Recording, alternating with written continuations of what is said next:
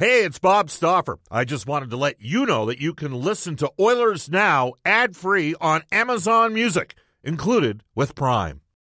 When you need mealtime inspiration, it's worth shopping Kroger, where you'll find over 30,000 mouth-watering choices that excite your inner foodie. And no matter what tasty choice you make, you'll enjoy our everyday low prices, plus extra ways to save, like digital coupons worth over $600 each week. You can also save up to $1 off per gallon at the pump with fuel points. More savings and more inspiring flavors make shopping Kroger worth it every time. Kroger, fresh for everyone. Fuel restrictions apply. Another day is here, and you're ready for it. What to wear? Check. Breakfast, lunch, and dinner? Check. Planning for what's next and how to save for it? That's where Bank of America can help. For your financial to-dos, Bank of America has experts ready to help get you closer to your goals. Get started at one of our local financial centers or 24/7 in our mobile banking app. Find a location near you at bankofamerica.com/talktous. What would you like the power to do? Mobile banking requires downloading the app and is only available for select devices. Message and data rates may apply. Bank of America N.A., member FDIC. Oilers Now with Bob Stauffer. Weekdays at noon on Oilers Radio, 630 CHED.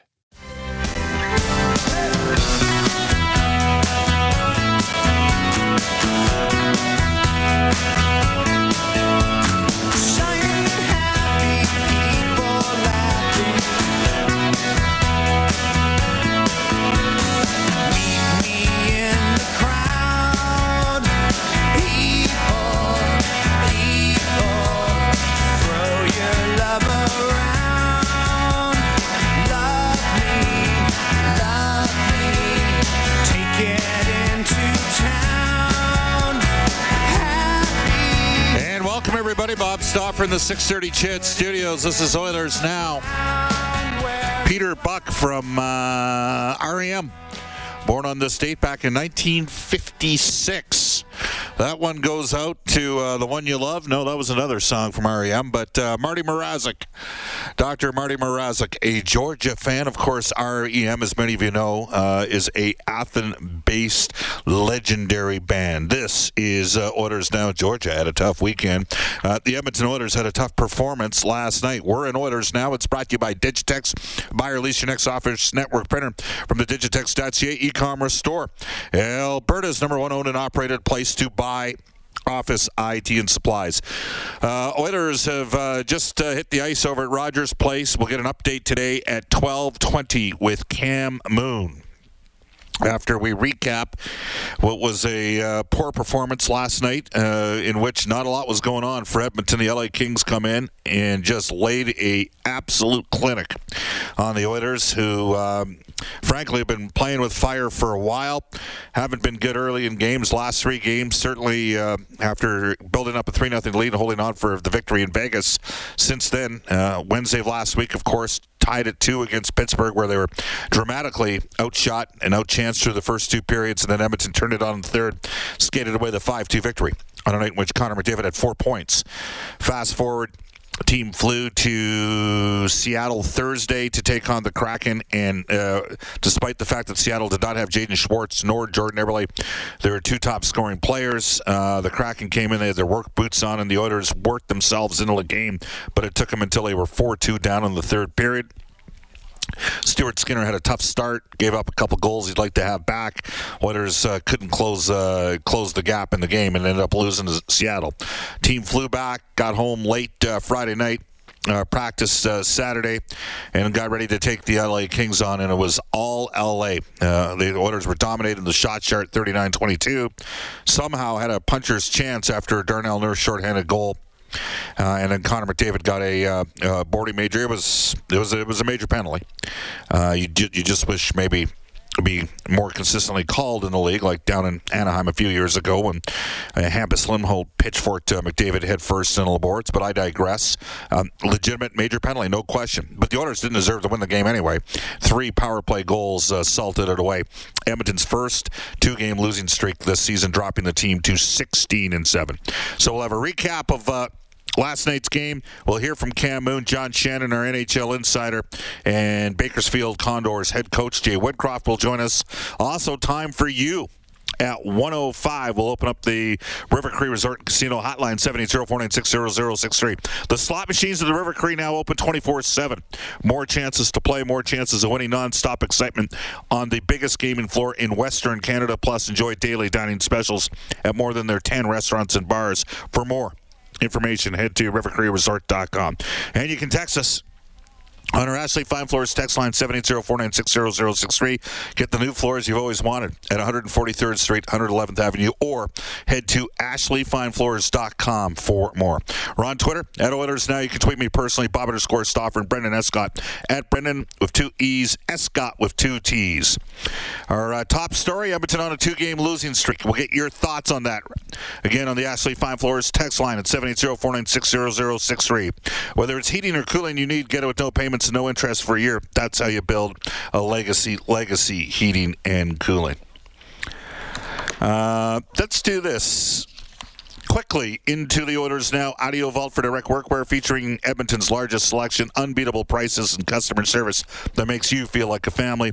Here's an audio recap of last night's Oilers 5-1 loss to the LA Kings. Drop the puck, we're underway. Back to the blue line. Doughty will shoot it. Saved by Koskinen, and the rebound put off the post. Stepping up is Chris Russell for Edmonton. Moore bumps him, gets the puck. He'll put it in front of the net. Chip in, up, and over the pad of Mikko Koskinen as Kupari got his stick on it, and it is 1-0 for LA. Oilers' first period start of the game challenges continue here. I mean, they haven't won a puck battle yet, and the Oilers are chasing early here. Yeah, we came out flat, and you can't do that in this league, and we got to make up for it, and come out hard and play the right way. To Brown, now to Kempe. He'll come in on the right side. He'll shoot, scores. Adrian Kempe came in on the right wing, lets a wrist shot go that gets by Koskinen. Hyman to the middle, finds Nugent Hopkins. He'll bring it out for Edmonton. He'll come in over the Los Angeles line to Nurse down the left wing. Nurse scores! Darnell Nurse from a sharp angle goes upstairs. It's a shorthanded goal, and the Oilers have cut the King lead to 2-1. Anderson in his end. Can't get it out as Bouchard had pinched down for Edmonton, and we got a penalty coming up. It's going to be on McDavid. They're reviewing the play. Major in a game misconduct for boarding. 97 Edmonton. Back to Doughty. His pass across. One-timer save. Rebound, scores. Right on the doorstep. Kempe puts it home. Well, okay, so here's the thing. You give him a major penalty for the hit. How come he doesn't have to go underneath? What? That's the guy that got hit. That's the guy that's down. Why does he not have to go underneath and get looked at? Where's the concussion specialist? It's a major penalty. The guy turns out to him. I don't know if Connor just nicked him, but he goes down. Looks like he's hurt, but he's on the next first power play. I didn't see an injury on it, but they said there was an injury. To Arvidsson, loose puck comes across to Doughty. He scores. Jersey got it in front of the net, shoots, scores. Trevor Moore makes it 5-1 for Los Angeles. All right, so it was what it was, and major penalty on McDavid. And, I mean, it was interesting because it appeared as though Adrian Kempe was dazed and confused. He ended up right back on the power play right after, which is the spirit of the rule in that situation. It was a penalty. It is a penalty. There's no question about it. Bottom line, Edmonton didn't deserve to win the game anyway. They got nothing going on right now from their bottom six. And last night it was, I will say this, it was a collective team effort last night. Dave Tippett said the Oilers need to get more from certain players. There's some adversity that you got to go through. I don't mind some adversity as long as you react the right way to it. But we've got some players that we've got too many guys that aren't contributing enough to help us here, and like I say, when your special teams are good or your goaltending can steal your game, those things get masked. But we need some more throughout our lineup. And that said, Dave Tippett says he's welcoming a little bit of adversity right now. No, I think some adversity is good for us right now. It's a recognition that we have to get better as a whole group, not singling anybody out. As a whole group, we're going to have to get better. The thing about it is we knew we had to get better. We know we're going to have to get better to where we are. We've had a good start. We've done some good things, but we got to get way better if we're going to be a real top competitive team. And You're going to go through some ups and downs. These downs show you how much you got to get better. They do. There's no. I mean, I'm just going to throw this out there, and you tell me what you think. The Edmonton Oilers are 16-7. If I had told you the start of the season that Mike Smith would not be available for 20 of 23 games to start the year, that Darnell Nurse and Duncan Keith and Slater Cuckoo, the three slotted left shot D, would all be going out of the lineup. Okay? And that the productivity out of the bottom six, which, by the way, was very good, the third line for the first 5 games, and it's been non-existent since, was at the level that it's at. Would you believe the team is 16-7? Food for thought on that front. Now, Nurse did get back in the lineup last night. Obviously, a huge part of the Oilers team, part of their core leadership group, and he had this to say in his first game coming back after the broken finger. First period, you get back into groove of things a little bit, and then just like it felt before I got hurt. Meanwhile, Ryan Nugent-Hopkins, we've seen this from the LA Kings before, by the way, a stifling defense. We knew that coming in, and we knew we were going to have to put pucks behind them, get on the forecheck, and play them down low. And pretty much all of our chances were going to be coming from in zone, not too many through the neutral zone. Not, like you said, not odd man rushes. So we started to do that a little bit in the second, started the third, started to push a little bit, and I mean, we can play down there. We can get guys going on that, put pucks on that, and started to find it a bit, but obviously not enough. All right, so Edmonton loses. They take on the Minnesota Wild. Will not be easy. Minnesota's got a deep team. They've got one of the heaviest baggage smasher lines in the league. There's a lot not going on for Edmonton right now, especially a little bit further down the lineup in the third and fourth lines. There's some guys having some really challenging times, to say the least. Also last night, Agent Alan Walsh, who is certainly opinionated, put a tweet out. Oilers defenseman William Lagesson had his best game in the NHL Friday night. What happens? Dave Tippett never told him he's out tonight. Didn't tell him to skate with the scratches. He finds out just before the game. It's the kind of disrespect from a coach that destroys teams. And then he goes on to say, William Lagesson has done everything asked of him by the organizations. Players get scratched and have no issues with that. All we ask is to be treated with respect, and Dave Tippett has shown he doesn't care to do that with his players. I would suggest to you that the sense I get from the players, and look, I'm not in the room. I am on the plane, but I'm not in the room. I haven't heard a lot of whining or complaining or frustration with the communication of Dave Tippett and the players. So now I will say this about Alan Walsh. He's an opinionated guy. Alan came out and held the Vegas Golden Knights' feet to the fire when he felt that Marc-Andre Fleury was being mistreated by the Golden Knights when they went with Robin Lehner. I think he put a tweet out or something with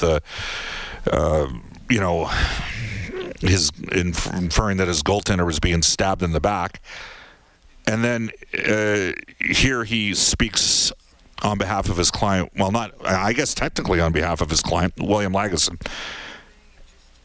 From a certain perspective, though I disagree with his course of action, I will tell you that you look at it and he's going to stick up for a number one goalie that's part of the culture, the heart, and the soul of the Vegas Golden Knights. And he's also going to stick up for a guy who's really at this stage now, maybe a number 9 or number 10 organizational depth defenseman. Like Philip Broberg long-term is ahead of Lagesson, and Marcus Niemelainen right now. You could make I won't even make the argument. Marcus Niemelainen was outplaying William Lagesson down in the minors when Lagesson got recalled. In a meritocracy, which hockey is supposed to be, you take the guy that's playing the best. Broberg and Niemelainen were playing the best, but it was Broberg and Lagesson that got the call-up. So Lagesson got a bit of a beneficial goal there. Let's also not forget that William Lagesson has been waived through the entire National Hockey League. Nobody elected to pick him up. So I do appreciate that Walsh is willing to stick up for both a number 1 goaltender and a number 8 or 9 forward, or number 8 or 9 defenseman. And I do think that Lagesson, the Oilers are probably going to need him at some point because injuries do pile up on the back end. And he did have a good game Friday, especially in the third period when the Oilers broke up the pairing of Barrie and Russell. So take it for what it's worth. I'm not going to I wish that maybe a different course of action had taken place there. Usually, sometimes defensemen are told by the defense coach that they're a scratch, And Dave Tippett was quite specific that he was going to have 7 defensemen on the ice for the pregame warm-up before he 100% put Darnell Nurse in. So, and I think we all get that Nurse was coming in once he was ready to go. So, interesting course of action. Again, 12:20 in Edmonton in 1 minute's time. We'll hook. Mother's Day is around the corner. Find the perfect gift for the mom in your life with a stunning piece of jewelry from Blue Nile. From timeless pearls to dazzling gemstones, Blue Nile has something she'll adore. Need it fast? Most items can ship overnight. Plus, enjoy guaranteed free shipping and returns. Don't miss our special Mother's Day deals. Save big on the season's most beautiful trends. For a limited time, get up to 50% off by going to BlueNile.com. That's BlueNile.com. Up with Cam Moon, who is one of our 2 Oilers radio play-by-play voices, and Cam's appearance is brought to you by Brentridge Ford. This is Oilers Now with Bob Stauffer on Oilers Radio, 630 CHED. It's 12:22 in Edmonton, and let's go out to. I'm in the building today at 630 CHED taking care of some business, and over at Rogers Place is Cam Moon. Cam's appearances are brought to you in part by Brentridge Ford. We'll tell you it's 12:22 in Edmonton. Cam, how you doing? Very well. How are things there?